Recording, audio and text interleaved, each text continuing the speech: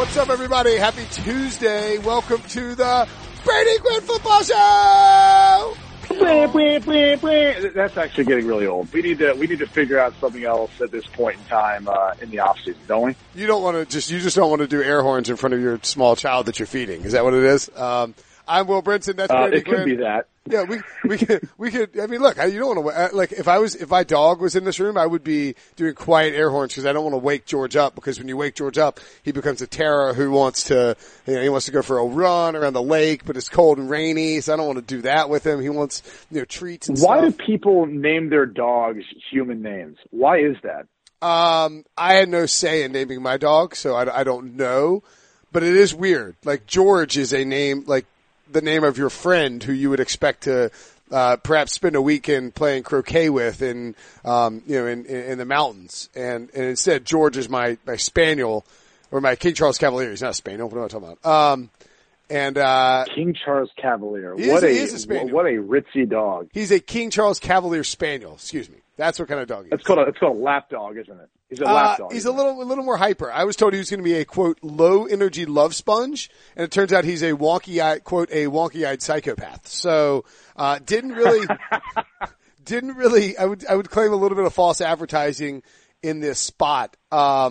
But we do love George, and I will probably try to walk him at some point today. But running around in the cold and rain, it's not really an ideal situation, Brady. No, it's not. And for anyone who's had a dog, we have two boxers. One's not doing so well, so we're hoping to hang on to him for a little bit longer. But yeah, like taking him out in the rain, taking him out in the cold, it seems like it's way more fun for them. You know, the whole experience in general. And I don't know if you want to get in the conversation of like, do you pick up their dog poop? Like I obviously do, but there's a lot of people who don't pick up their dog's poop because they feel like it's beneath them, right? Like, why am I picking up an inferior animal's poop? You know what I'm saying? Yeah. So my deal is I always pick up my dog's poop. We have a lot of little bags attached to it. I will not, if George goes to the bathroom in like a wooded area that's not clearly a lawn, I'll let him poop there. If I'm in a city situation, get it? I will always pick up the poop. And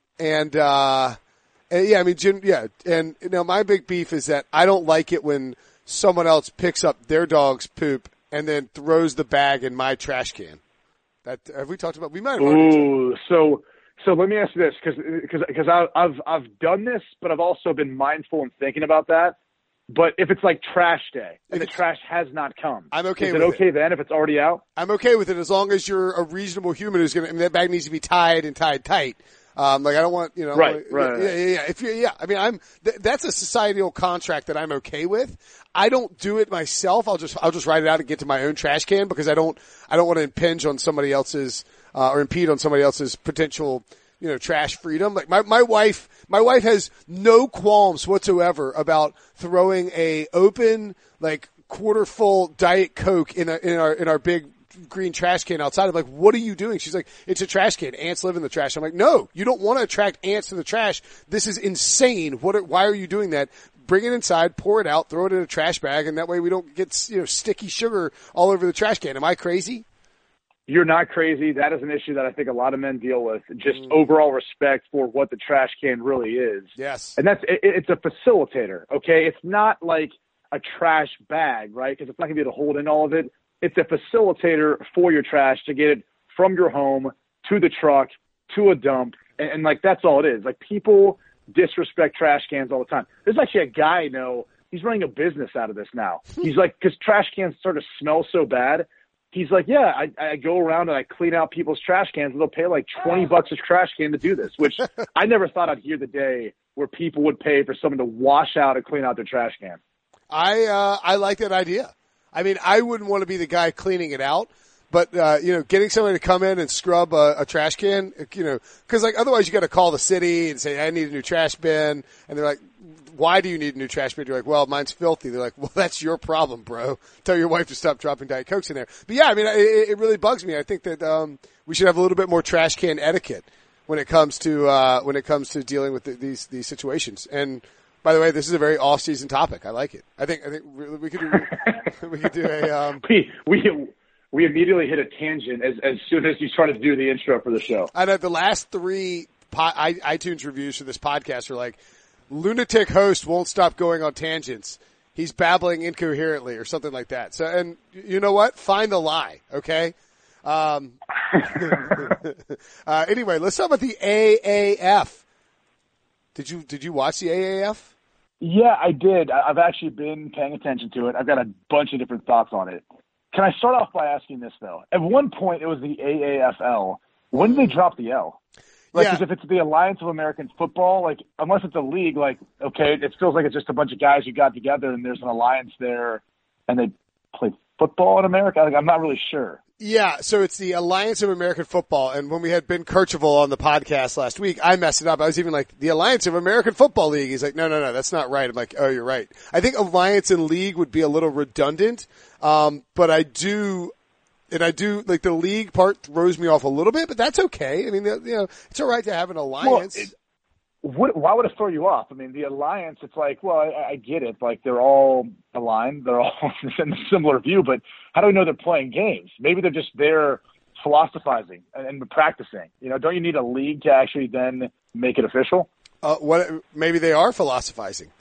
Maybe they're. Is that even a word? I don't know. I was trying to run it through my head. I was trying to do some other words, but then I almost said like maybe they're.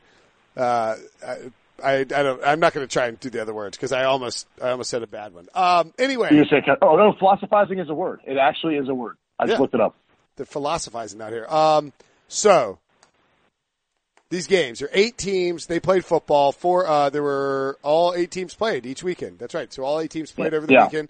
How much, in all honesty, and like, I know that you, Brady Quinn, you are a brutally honest human being. You are not going to, you're not going to sugarcoat this just because, all the games are on CBS. How many minutes out of a possible, whether 4 games, 240 minutes, how many minutes of the AAF did you watch this weekend? So I watched 2 games. Okay. I was able to watch, well, and this is in part more because I was watching both my daughters solo. Okay. So that becomes a little bit difficult task before they go to bed. So the 4:00 game on Saturday, I didn't see quite as much of. And then the 8:00 game, I got to see a little bit more of. That was the Atlanta versus Orlando game. Spurrier matched up against, it's supposed to be Brad Childress' team, but he dropped out and Kevin Coyle took over. Which, look, that's one issue that I think when talking about the sustainability of this league, I'm going to talk about in a minute. But overall, this was my first impression. As I was walking down, I ended up having a babysitter. One of my buddies was in town, so I met up with him. Just kind of walking by the different restaurants and bars. Everyone had it up, man. And I know in some cases it beat the NBA in prime time, if not tied it at a very minimum. So there's a buzz about it. And I think people love football. They're willing to watch it. They're willing to, hear a different spin or different story. But some people said, look, the uniforms look cheesy. I don't think they're that bad. They kind of remind me of Any Given Sunday. They look as good, if not better, than what's in the CFL. So it didn't bother me so much because it's a startup league. I don't think any uniform we're going to walk away and be like, oh, that's a great looking uniform. So overall, I was actually impressed with the product, the competition, or I should really say level of play. But I think it exceeded my expectations of what I thought the league was going to be. And I think it's going to work, man. It's going to work for a number of different reasons. What do you think of it? Well, yeah, I think it's going to work too, and I'm interested to expand on that a little bit. But I will say my initial impression. Here's my biggest takeaway, and I talked about this with some friends on Sunday night.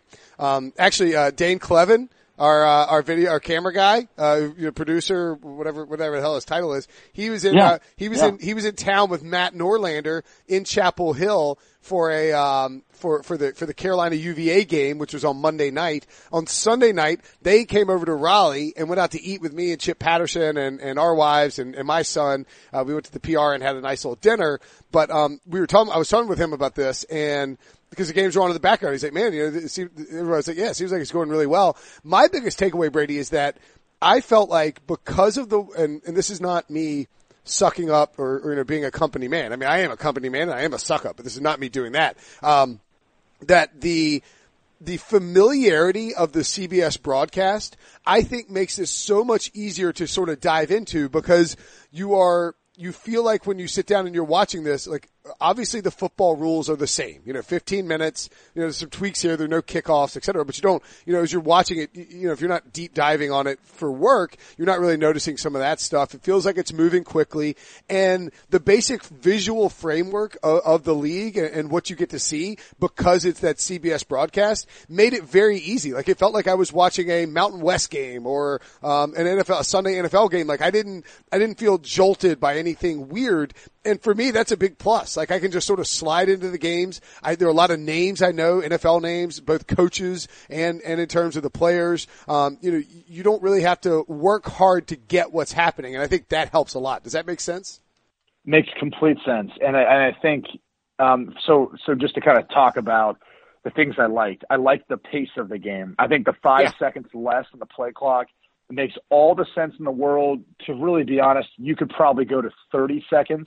Mm-hmm. But at that point, unless you're reducing the overall time per quarter, you're probably going to run into that player safety issue of actually having more plays, right? Because that's one of the reasons why when you're looking at the play clock, even though it speeds up the amount of time in between plays, it also could create a scenario where everyone's running up tempo and they're running a ton of plays, and it could hurt player safety when they've got, I believe their active roster on game day is 44, which is 2 less than the NFL. And that's a whole other subject. Like there's some really good things they have, right? Like that the play clock at 35 seconds, like that the fact they have to go for 2-point conversions after touchdowns. I think the overtime rule is interesting, right? They get the ball in the 10, they get 4 downs to score a touchdown, and then a 2-point conversion. And that's how it works. Each team gets a possession. So that's kind of interesting. The no kickoffs, player safety. And it's not like you miss kickers because kickers have been huge in these games as far as field goals go. I mean, there's been a lot of, field goals being made, and it's kind of surprising. It seems like the field goal kicking's been better than what it was in the NFL, or at least the first weekend. So kickers are still involved.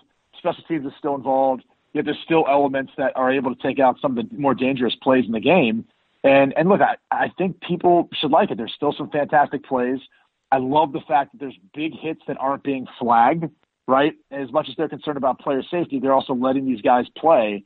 And even though that'll be an adjustment for that player once he has to go to the NFL, because that's not how they're calling things, right? It makes this game more fun to watch. So from that perspective, it's great. Here's a couple of the issues. You've got an issue with parity.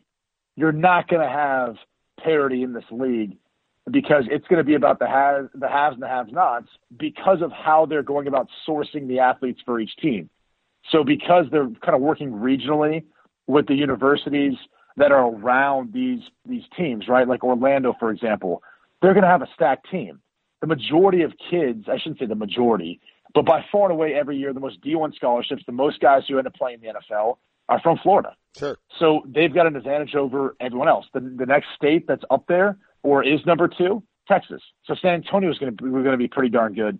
You saw both those teams play with us past week, and I think they are 2 of the best teams. So, there's those hurdles, I think, for the league because people are going to say, well, look at the, win-loss margin in these games. They weren't that close.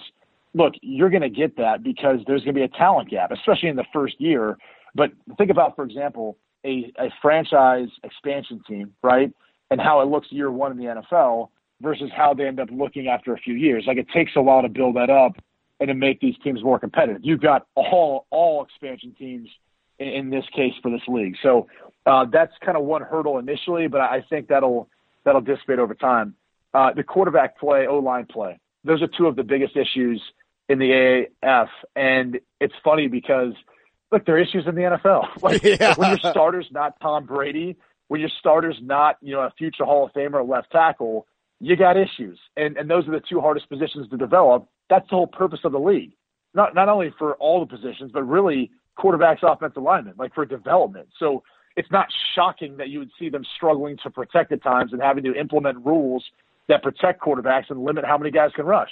So it's kind of funny to me when you hear about some people, making those comments about those 2 positions. You were like, well, yeah, duh. If they were good enough, they'd already be in the NFL right now. So it's so funny. And there was one of the things my buddy and I were joking about, just saying how when you look at this league, you know what the one comment everyone's going to say 1,000 times a game? Well, That's why he's not in the NFL. He dropped that ball. He missed that pass. He couldn't block that guy. That's why he's not in the NFL. Yeah, dude, we get it. But like 80% of these guys have been on NFL contracts. They just need more game experience. They need more development. And everyone's got a different learning curve. So I really do like the upside of this league. I do too. One thing I'm going to complain about with the AAF, is that, I can't figure out where the hell the stats are. Like I'm trying to do this podcast with you and I'm trying to figure out like what was Garrett Gilbert's stat line for and I mean maybe this is I don't want to get fired over this, so I'm sorry, I apologize in advance. But like on the AAF.com, there's for those who don't know, the AAF and CBS work together. There's a bunch of broadcasts on CBS. So, I mean, I'm sure our bosses are interested in this, but like they created a web page, Arizona, the, Arizona Hotshots and the Salt Lake City, Stallions final 38-22, Arizona won. Team stats page. I click on it. It's 3 screenshots of their stats. And I see NFL, it's like the NFL, the the stat system that they have for keeping track of this.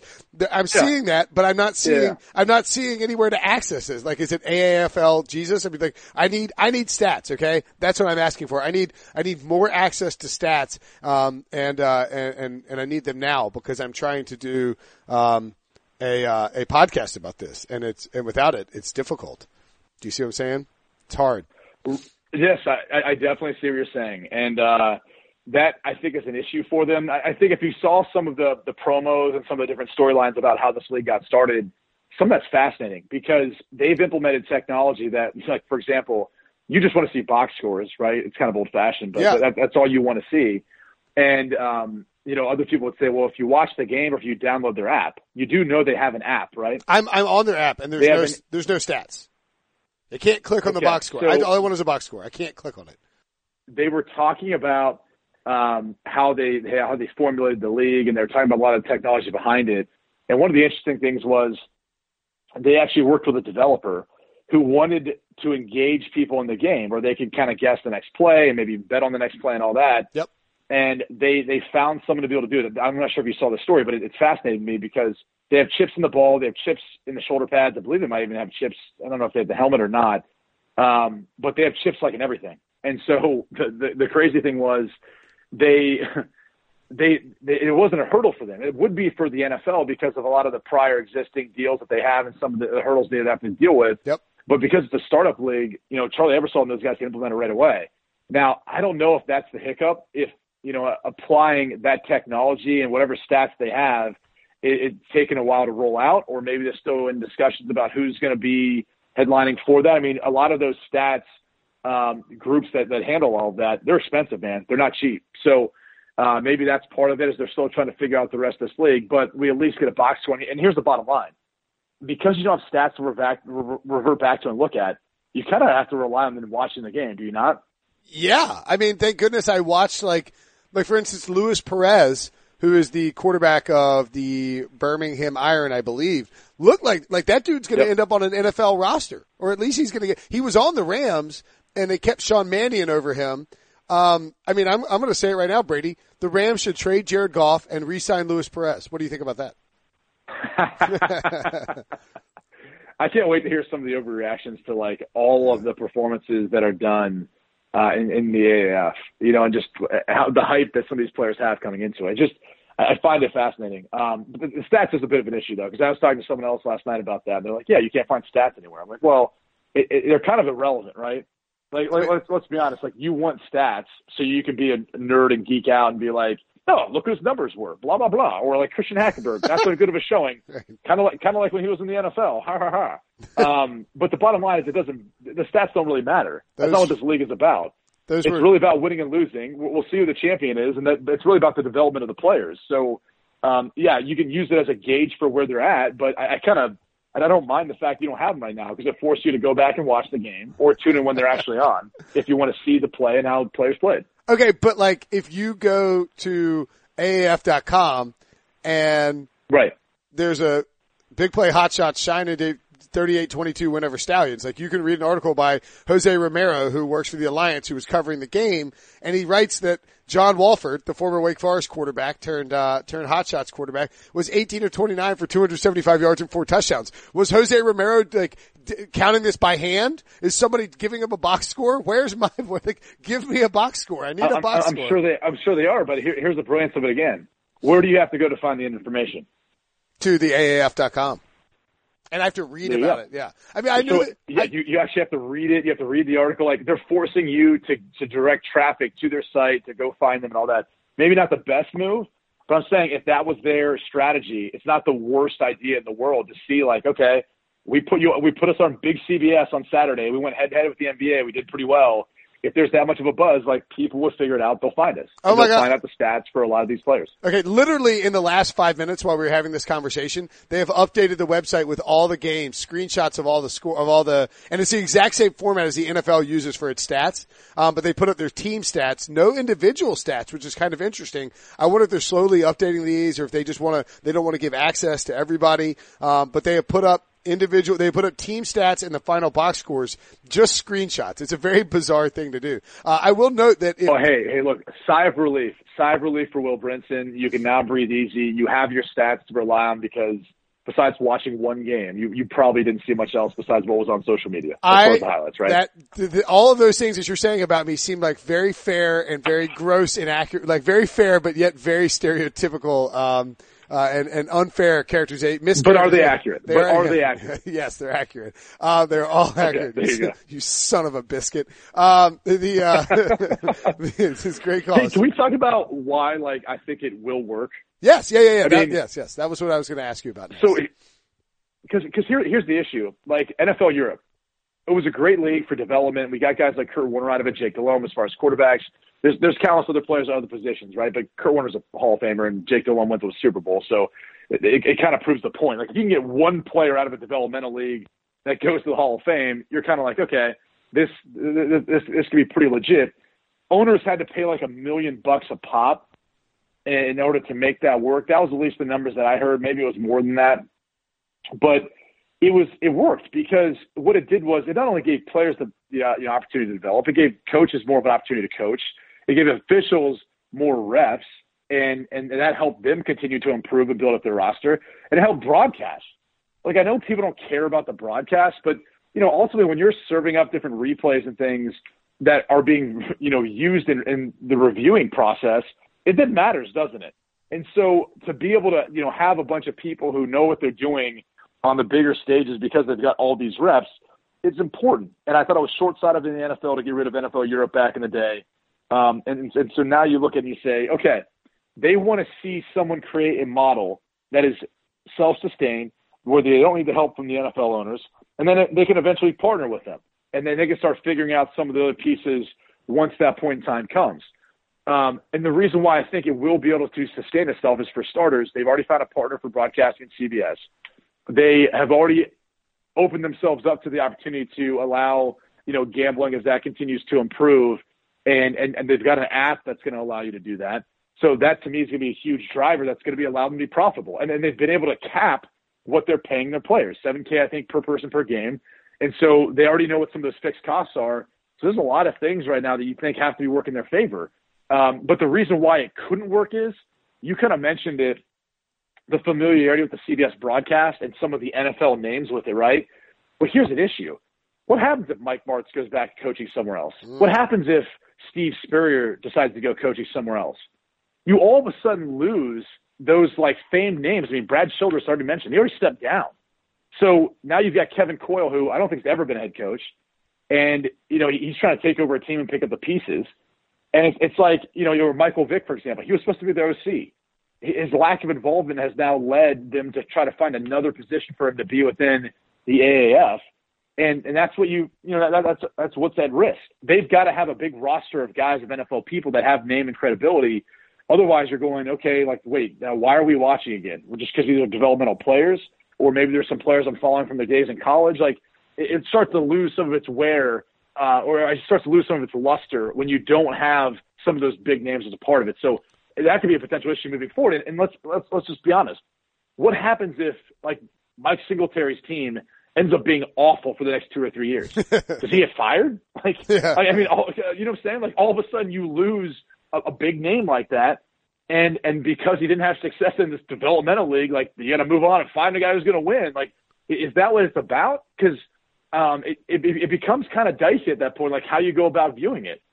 No, that's a fair point. And I think, like, anybody who expected Michael Vick to magically be a great offensive coordinator may have been selling Michael Vick a little bit more than, you know, I mean, like, I get that he's a big name and I get that it's an interesting name, especially with Atlanta and all that he means in that city. But it's like, look, Mike Vick isn't just going to be great as an offensive coordinator. That's a hard job to do. Let me ask you this. Okay. I'm trying to think of I don't have your Wikipedia page up. Usually it's bookmarked as the top option on my computer, as you know. When you were, all lies. What's that? All lies. I think I have Brady. Let's see, Brady Quinn. I don't have it. Let's see. Do you ever Google yourself? No, I don't.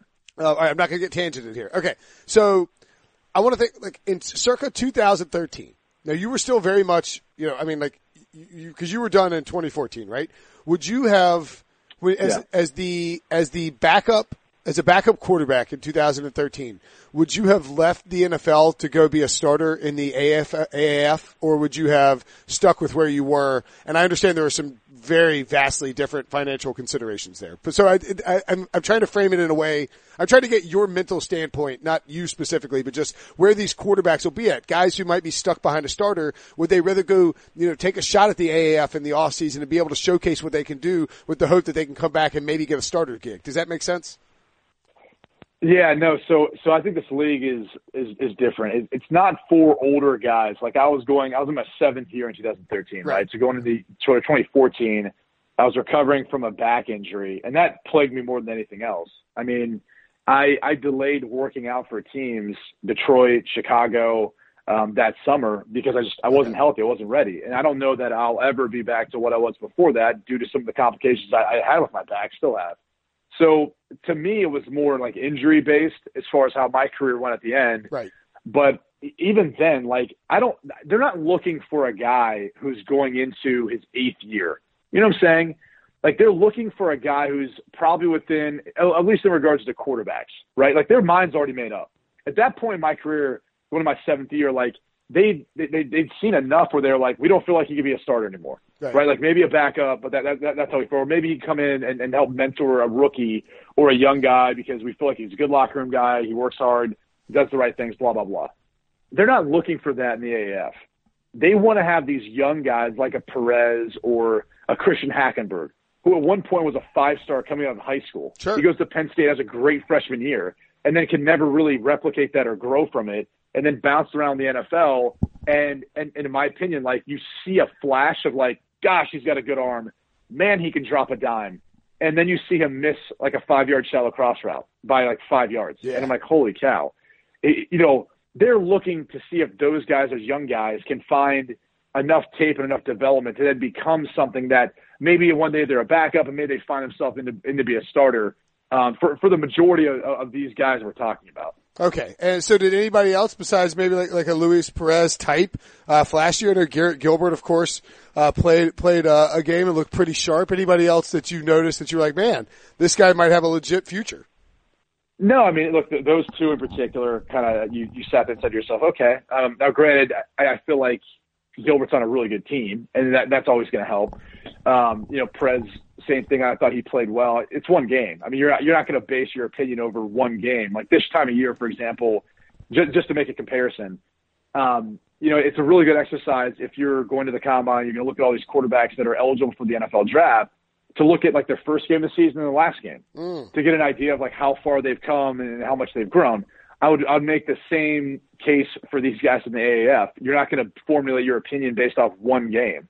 Like, I'd rather look at where they are in the beginning and then where they are at the end, and then kind of see, okay, like, did they continue to develop? Did they stay at least the same if they played at a really high level before you start making some sort of snap judgment on some of these players? All right, that's fair enough. Okay, any other AAF takeaways that you want to add before we go to our commercial break? Conspiracy theory. Ooh, go. Yes. So there's a conspiracy theory out there about the league, and everyone's saying, why is the timing of it now? Why is the AAF coming this year in 2019? and the XFL in 2020. And a lot of people have been led to believe that, hey, there's potentially a lockout or a strike coming. Probably more of a strike than a lockout, but work stoppage nonetheless. First of all, there's a new CBA coming in 2021, and there's a fight brewing between the two sides. Right. That's what I'm getting at. Yes. A work stoppage, which would most likely end up being a strike because the players are more disgruntled than the owners. But anyway, so the common thought is, okay, so the players strike. What do the NFL owners do? Well, here's all these players. You can make them scabs. They'll come in. They'll cross the line. They'll play. They'll gladly play for the money that the NFL players are making. So there's a lot of common thought that would be the route. And maybe the NFL owners would go, or some of these players in the AAF and the XFL would go. Which, there's a possibility of that, right? Like, there's nothing that would prevent these players, who 80% of them had NFL contracts before, so they know what that money looks like. They've experienced it before. It's going to be better than what they're experiencing now. So it's a possibility. But wouldn't you make the same case? It's possible that if these players are striking from the NFL because they don't like the work conditions, couldn't they just go to the XFL or go to the AAF and then find someone who's going to, maybe one of those leagues is going to play a couple of those stars a bunch of money? And they're like, yeah, I'm going to go play in this league until things get figured out in the NFL. Like, as much as it provides leverage for the owners to be able to have a roster of guys, which you have to also keep this in mind. There's 8 teams in the AAF. We've got the XFL, the league that hasn't even started yet. So you don't have enough players to have an entire league of NFL players. So keep that in mind.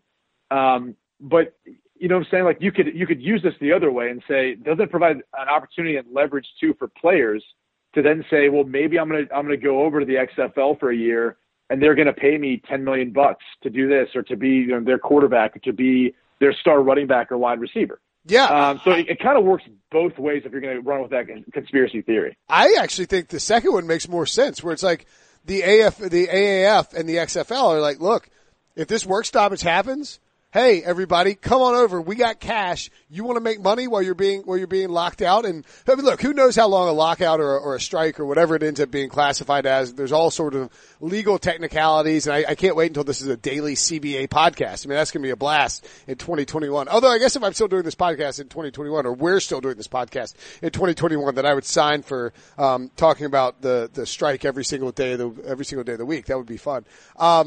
Yeah, I mean, I think it makes total sense if the AAF has been going for 2 years and the NFL goes on strike, and it looks like there might, or maybe it looks like the NFL is going to go on strike in 2021. Maybe some of these NFL guys go play the AAF in the off season to get a little more extra cash. I mean, even if you're talking about $70,000, I mean, it's, that's not, it's not life-changing money for many NFL stars, but that's still $70,000 that's in your pocket that you won't be getting if the work stoppage happens.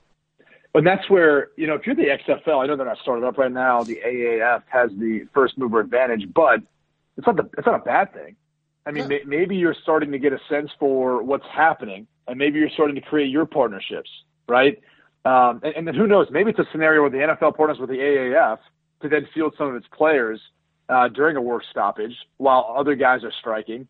And maybe the NFLPA decides to align with the XFL and says, this is going to be the league. That's our kind of fallback. I mean, could you imagine it all of a sudden being a competition now between the AAF and the XFL in that regard? I mean, there's a lot of different ways this could go, but I think it's fun to, just think about how this could end up working out, and then really what it provides both the owners and the players in the case of a work stoppage. That's like a Game of Thrones level political battle between the two sides. Did you? So you were playing in the middle of a work stoppage, right? Yeah, I mean, I was playing during the last lockout, which, again, the technicalities of it, the strike, the players, or the workers in this case, they decide not to work under those conditions.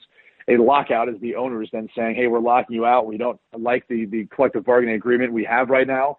We'd like to change some language, so we're locking the doors. You can't come to work, right? So two big differences when we talk about work stoppage, and we were locked out. So we couldn't go to the facility and train. We were trying to work on a new collective bargaining agreement. We had prepared ourselves a little slush fund, if you will, or treasure chest of I think $60,000 for the period of time in the off season. Who's the crazy thing about who's we? The union, or like you, or like Players Union? We had deferred money into a non-interest earning account. That's how brilliant the players union is. A non-interest earning account to save up. So we not only do we lose out on inflation, but we're saving up for the off season. So as soon as the new league year hits, as soon as we start to enter into what was going to be a lockout, we then there's some bonuses being paid to players, or there's players who aren't signing in free agency that would normally be being signed, right? So there's some issues, and once we came to the point of a lockout, guys needed money, and even though you typically you don't receive your salary until the season actually starts, players were blowing through money. Players were blowing through the $60,000 because they were already taking advance payments on contracts, all sorts of different things. So there was really no leverage on the side of the players, even though that would have been our best moment to then utilize whatever leverage we had, because from a PR perspective, it shouldn't be easy to sell, or shouldn't be hard to sell, the fact that it was the owners who had locked out the players, the workers, the billionaires, the guys who have a ton of money are the ones that locked out the players, the millionaires in some cases, from playing football. So it should have been an easy PR swing. It wasn't. The owners got ahead of the players union, and it ended up being something where players were being sold a deal that wasn't a good deal, and that's why you see so much frustration with where we are now. It's wild how – I will say this, though. I think that it is difficult for the union in some respects to get the public behind them and to support the players. And I mean, I get that there are certain political divides that create those opinions, but by and large, one of the great things that sports leagues and owners have done in order to line their pockets, and one of the brilliant moves they made from a marketing perspective, is to convince fans that that it's our team. Like, it's your team, and it doesn't matter who's playing for the team, but the team is the important part. It's like, no, that's not really how you should operate. Well, I think ultimately people don't care. Right. They don't care about the player. They don't care about the squabbling between millionaires and billionaires. Right. They're just like, I want to be able to watch football. I want to be able to go to a bar, watch football, or bet on the game, or go to the game, have a beer and a hot dog. Like, they don't care. They just know that they can't enjoy their Sundays like they used to, and it's frustrating them. That's what I think the greatest issue is. You get paid millions of dollars to play a game you love, Brady. Just shut up and snap the football. Shut up and throw that pigskin. All right. All right. Let's go take a quick break. We'll be right back, and we will wrap up some news from around the NFL. The all-new Hyundai 2024 Santa Fe is equipped with everything you need to break free from the dull work week and embark on an adventurous weekend with your family. The all-new Hyundai Santa Fe's features like available H-Track all-wheel drive, standard third-row seating, available dual wireless charging pads, ensure you can take on any adventure. Available H-Track all-wheel drives you can take on the dirt trails and kick up some mud. Standard third-row seating so your whole family can experience the thrill together. Available dual wireless charging pads so no one gets stuck in the great outdoors with a dead phone.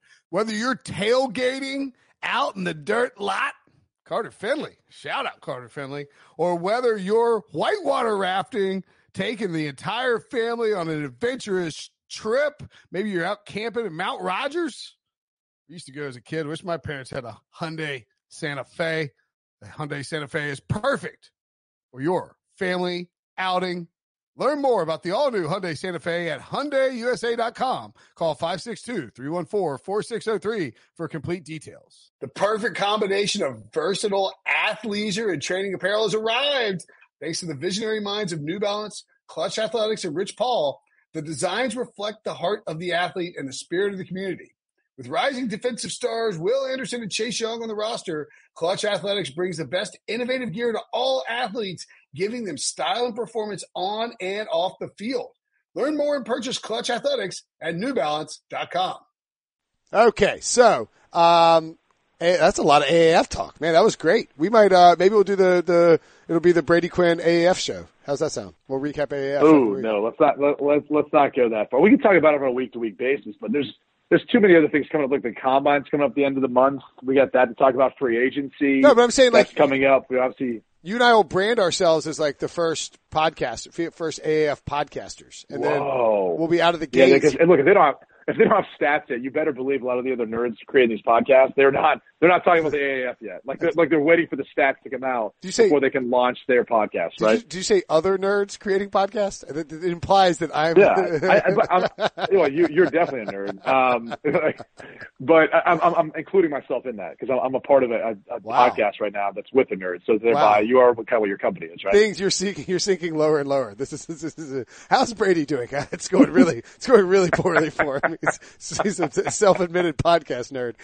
Anyway, so back to NFL news. This is interesting from John Oran. Is it John Oran? John Oran of the Sports Business Journal writes that the NFL, this is a quote, the NFL is leaning toward having the Bears host the Packers for next season opening kickoff game on Thursday, September 5th, according to multiple sources. The move would mark the first time since 2006 that the Super Bowl champion will not appear in the league's opening game. The newly crowned Patriots likely will host the season's first Sunday night football game instead on September 8th. Then, Oren goes on to write that the impetus for this is that they want to have the league's oldest rivalry kick off the 100th year of the NFL, which begins next season. Something that will be forced down your throat over and over and over again, that the NFL is 100 years old. The Bears and Packers first played in 1921, have faced each other 198 times. So 199. Another snub for Tom Brady on 199 would be, the Bears and, Packers to open the season. Your thoughts on the Patriots not getting that opener?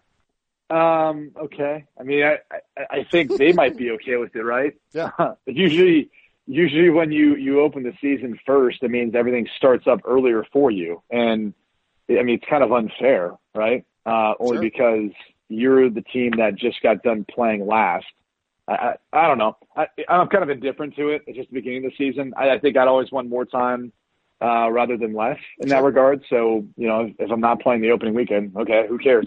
It's no disrespect to them, but you know how they operate. I mean, it'll somehow be a chip on their shoulder. So again, the NFL is just trying to do all they can to ensure that the Patriots get back to another Super Bowl. The NFL, I think ESPN came out with power rankings. I think it was titled Way Too Soon Power Rankings for 2019. Yeah, and of course, the Patriots were number 4. I mean, they had the Rams, the Saints, and the Chiefs all ahead of the Patriots. I'm like, everyone apparently wants the Patriots to continue their dominance because they keep giving them more bulletin board material and motivation to get there. I wonder if Pete Prisco did power rankings after the season, and if he did, do you think final 2018 power rankings? Looks like these were January 1st. What, does Pete work anymore? Do you think Pete works anymore? Do you think he just no. He's probably at the beach. He's probably got one of those reflectors that they hold up when you sit in a lawn chair on the beach. It's directing even more sunlight onto his body. No, yeah, that's certainly what his body needs. All right. The most likely opponents for the opening Patriots game are the Browns, Chiefs, Giants, or Steelers. Which one would you most like to see, and which one do you think the Patriots most likely want to see? Oh, I have no idea. It's such a tough call because, I mean, look, the Giants, I actually think are probably the worst of those teams, at least based off what we know last year. I don't know. I think the Browns for me would be intriguing, right? With the momentum they're carrying and everything else, that would be a lot of fun. Although Kansas City would be tough because, you're playing each other week one. And the only reason why I wouldn't want it to be that opening matchup is because I'd want to see those two after they have some games on their belt, so we can see really what probably the top 2 teams in the AFC look like. Not the opening weekend where you can have hit or miss kind of. So I'd rather see them more like what they play week 6 this past year. Yeah. Like that would be a better time for me to want to watch that great matchup. But Pittsburgh will be interesting and be fun. Kansas City. I don't know that you can go wrong between Pittsburgh, Kansas City, and Cleveland. The Giants are one I really just I wouldn't want to see that. I want to see if the Giants are going to be any good next year. Yeah, and the logic with going with the Giants would be that you have enough star power with that team. The Giants and the Patriots have a history, and it's the opening game, so no matter what happens, there's going to be interest around it. I'm with you. I think that if you're going to get Browns, Patriots, and by the way, our bosses at CBS may say, hey, no. Do not take Browns Patriots. We want that for later in the season. Do not take Chiefs Patriots. We want that for later in the season, although that was on Sunday night last year. And I agree. You can if you want to really squeeze the juice out of the proverbial orange, the way to do it is to go Giants, because you're going to get action anyway. It's the first week of the season. And then you have Patriots Browns, Patriots Chiefs, Patriots Steelers later on in the year that make for great primetime games. I had another piece of news I was going to ask you about, and now I'm forgetting what it was. Well, we were going to talk about the Jets a little bit. Yeah, that's what it was. The way they've constructed their staff. Thank you for hosting the show. It is weird. So we talked about this before. Joe Vitt is Adam Gase's father-in-law. Would you want to work with your father-in-law on your coaching staff, or at your job? And is Joe Vitt the scariest father-in-law of all time? I don't know if he's the scariest. He's up there. I've met him a couple of times. Seems like a really nice guy. I would want to work with my father-in-law, especially in that capacity, or one in which, look, Adam Gase said, you don't know if you're going to get a second one. He got a second one. It's very rare you ever get a third. So you better make sure it's right. You better surround yourself with people that are going to be there to support you and people you think are good at what they do. Joe Vitt falls in that category. I think the difficulty is Adam Gase was reluctant to hire Greg Williams' son, who's now on the defensive side, that's part of the staff. And it's just, you kind of wonder how this is all going to work out. I mean, for starters, you've got a family affair, right? You've got Greg Williams and his son on defense, Adam Gase, Joe Vitt on offense, and you wonder if the offense isn't doing well, is the defense going to be frustrated with the offense and vice versa, and how that's going to work out, because there's always going to be adversity in the course of the season, especially when you play in the AFC East and you've got to play against the New England Patriots twice a year. But the other thing that's a little bit odd is Joe Vitt, when he was being, I guess when they were doing their investigation, he was given testimony. He was given testimony to Paul Tagliabue. Yeah. About Greg Williams, and said that he wasn't very fully truthful, I think, with some of the things they said in regards to how everything was operating. Now, look, both Vitt and Greg Williams got suspended. Now, Vitt had a minor suspension. I think it was 6 games? 6 games. And Greg Williams was the entire year. But at the end of the day, you wonder if there's still maybe some hard feelings there, and if that doesn't resurface at some point. Yeah, Vitt accused Williams of lying in his testimony to Paul Tagliabue, and he also said, this is from Rich Cimini recalling this, and I remember writing about it, also the players didn't take Williams seriously because of his, quote, false bravado and, quote, shtick. He does have a shtick. His shtick is being a crazy jerk. You don't think he has a shtick? I don't think he has a shtick, no. You think it's legit? You think he's a legit a-hole? Who's that? Greg Williams? Yeah. Well, first off, I think there's guys who could be like that, and they're actually good guys, though, right? I should say a good coach, and they're good to be like that. I'm sure he's a little bit like that, and that's okay. I have no problem with that if he is that way. You know what I'm saying? At least that's how I feel. I love his demeanor as a defensive coordinator, as a defensive head coach. If that comes off as a jerk, as an a-hole, whatever you want to call it, I love it. So I'm not going to have any issues with it. Okay, so you're not, you say no shtick. All right, that's fine. We don't need it. Yeah. All right. What do you think about, oh, goodness gracious. So the Chiefs won't let Patrick Mahomes play basketball. Fair or unfair? That's usually written in every contract. Bottom line, you're not doing a good contract, at least on the team side, if you don't write in language where you can't ski, you can't snowboard, you can't play basketball, you can't go out. I mean, shoot, I remember when Nintendo Wii came out and there was some sort of tennis game, I think that was there for it. Pitchers were having issues with their elbows because they were playing Nintendo Wii too much. That started getting written into baseball contracts. I think it even found its way into football contracts. So there's all sorts of language that are in a contract that prohibits you from doing these sorts of activities. And it's not just quarterbacks. It's most players. For example, if I'm under contract with a team and I go out and I'm playing basketball at the local rec center and I break my ankle, guess what? You ain't getting paid. All right. It's in your contract. That's not something that, you'll be getting whatever was guaranteed to you. But anything else, as far as when you go in that season, if you're on IR, you're not getting paid. They're not covering anything for you. So, those sorts of things are written into your contract already, so it's not really surprising. What is the weirdest thing that was written into your contract?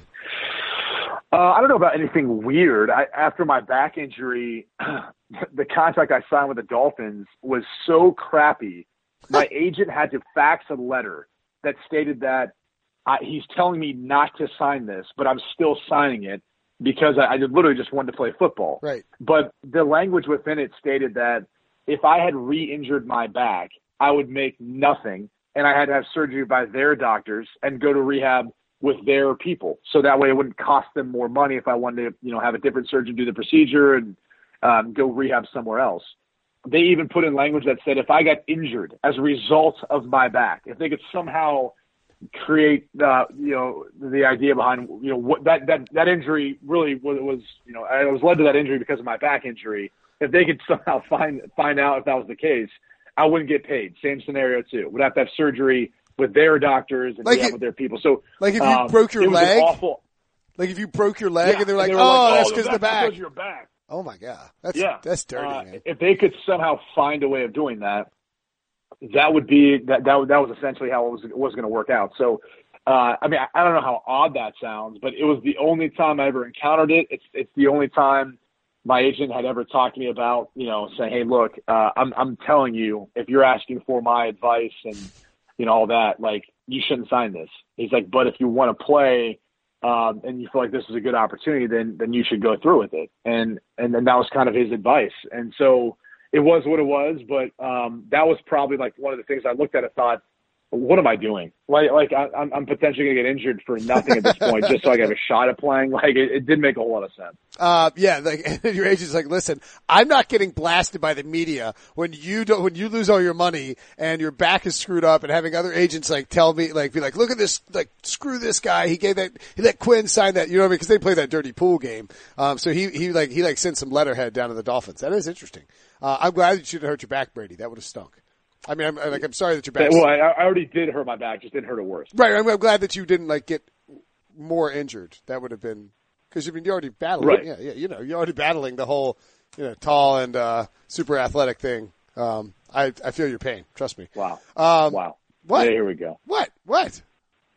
Go ahead. You're good. No, I'm just kidding. I do feel bad for you because you're a quarterback. You got beat, you got the crap kicked out of you. It's hard. It must be hard. There are things that like physically you have stuff that you have to deal with throughout your daily life that is different than other people have to deal with, right? Right. I mean, look, I had an injury to my foot, like a Liz Frank injury that, stinks. I mean, to this day, that whole story of how that worked out and how I got coerced into not having surgery, then got traded, like, that's about as bad as it gets. But that's like the NFL. So it's the off season. We can save that story for another day. All right. That sounds good. We got to go anyway. This podcast has run long. Thank you, Brady Quinn, as always, for your time. Great breakdown of the AAF. Follow Brady on Twitter at 3RD_goal and Instagram too. Same handle, right? No, that's just my name. Yep. Oh, Brady Quinn on Instagram. All right. Follow him at those places, and we'll talk to you next week, man. Sounds good, brother. I'll see you.